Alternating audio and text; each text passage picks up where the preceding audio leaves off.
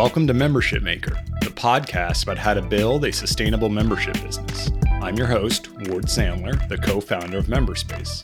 This podcast is brought to you by Memberspace, which turns any part of your existing website into members only with just a few clicks. It's available for WordPress, Squarespace, Wix, Duda, Webflow, Weebly, Notion, HubSpot, and custom HTML websites. Learn more at memberspace.com. Welcome, everybody. Today, I'm talking with Andrew Guttormson, the co-founder of Circle, a modern community platform for creators. Before that, he spent almost 5 years at Teachable, where he joined as employee number 7 and led a 15-person growth team and marketing as their VP of growth.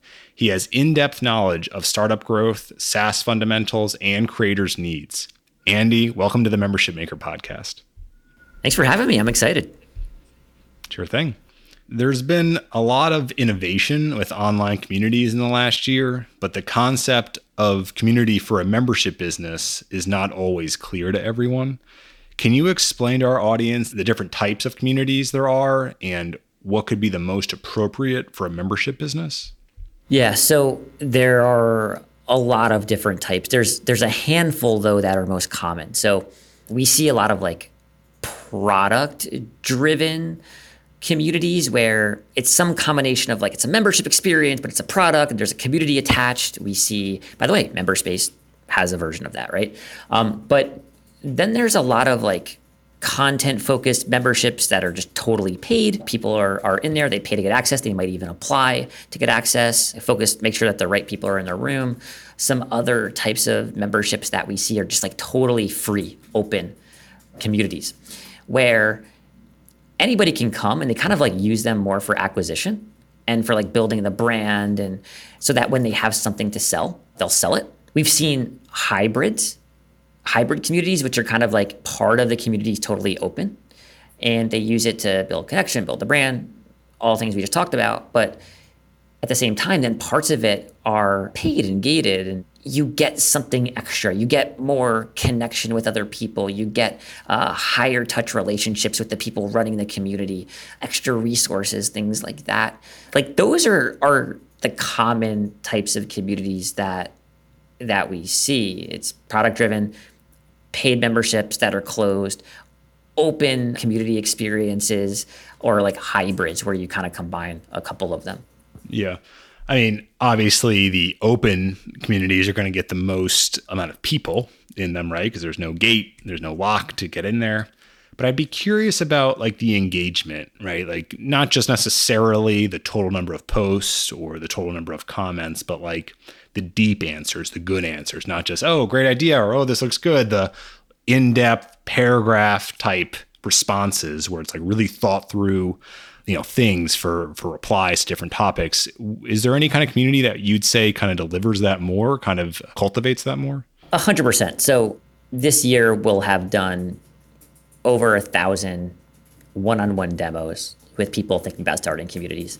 And, we have all the data and we see what people do. And two things that are really important for getting the outcome that you just described, which is like really thoughtful discussions, people who are really excited, people who they feel enough belonging where if you left the community, people would notice.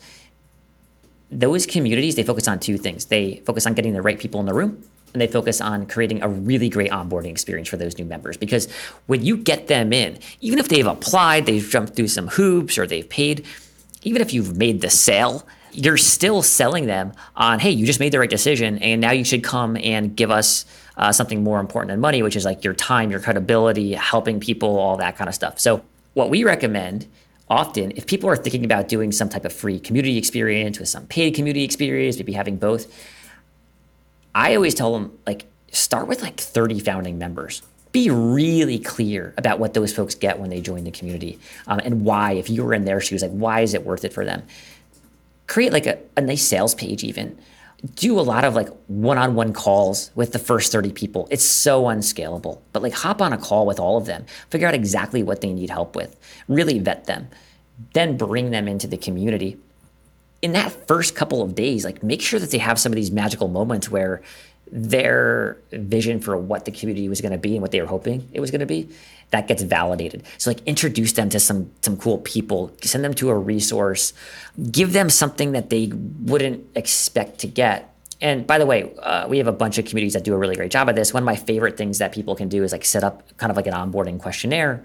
This is actually something that we're implementing in our own community right now, which is we'll figure out like what do people need help with? And then we'll try and connect them with all those resources and different people and all of that. Make sure people get really fast responses. But you can do things like have like a new member checklist, like go do these 9 things in the community in your first 24 hours. Like introduce yourself to everybody, go in and like sign up for a new member event, go and like share something, like that kind of stuff. And then the other thing I think is like a little kind of like hack that one of our most popular communities does, Pat Flynn from Smart Passive Income. They have a virtual tour of their community where they bring people in and they do things like they have a book club and they have a place to share their wins every week. And they have these like masterminds and small group cohorts and things like that. And they try to make it really clear, like, hey, there's all these ways to get value. It's a buffet. Come and eat what you want, like get what you need. You don't need to eat everything. But they want you to know it's there. And they want you to know it's there like in the first 24 hours so that your decision's validated. Right. So if I could boil that all down, nurture those initial members. It's kind of like a seed, like from the analogy I've heard about communities, because, we have our own at MemberSpace and it's growing. And the way we kind of think about it is you want to get everybody engaged, turn it into a thing, because it can be a little quiet at first if you don't have active participation and you can't be the one always posting everything in the beginning that you kind of have to, right? But the goal is eventually the community takes on a life of its own and kind of runs itself in a sense where people are proactively posting things. The members of the community are proactively responding to each other, and you can start to take a step back further and further, or not. Depends on your level, how engaged you want to be. But the idea is kind of let it grow, and then it becomes its own thing. And that's kind of the ideal community. That's what most people want at some point, because you don't want a community where if you don't do an input, the community's dead or silent for a week, right? 100%. And the analogy I always use is like, it's like starting a fire. So like imagine if you were going to go camping, right? You're out there camping and you think, I'll start a fire, we'll cook some food. And you look at your friend and you're like, hey, can you throw me over the matches? And your friend says, the matches are gone. Now I got to use like these like 2 rocks. I got to like rub them together to start a fire from scratch. It's so much work. And that's what creating a community is like in the early days. It's so unscalable. You have to have all these one-on-one calls. You have to do so much work that it's just not sustainable. But if you start that little flame, you can start to get the kindling going. Like you could burn the forest down in the next few hours if you wanted to, because like it could start to pick up on itself. But it takes time, and it could take a few months to get to that point. All right, Andy, thanks for taking the time to talk with us. We really appreciate it. Would you like to share any resources or recommendations for folks that are trying to learn more about Circle? Yeah, well, I mean, if you ever want to run a community and kick the tires and see just what the experience can be like, I recommend you grab a trial of Circle and play around, or just say hi on Twitter. It's A. Guttormson on Twitter. You're going to have to search pretty hard to find that, but if you can, it'd be great to connect there. Awesome. All right, Andy, thanks again. Yep, thank you. If you enjoyed this episode, please leave us a review. There's a direct link in the show notes. We really appreciate it.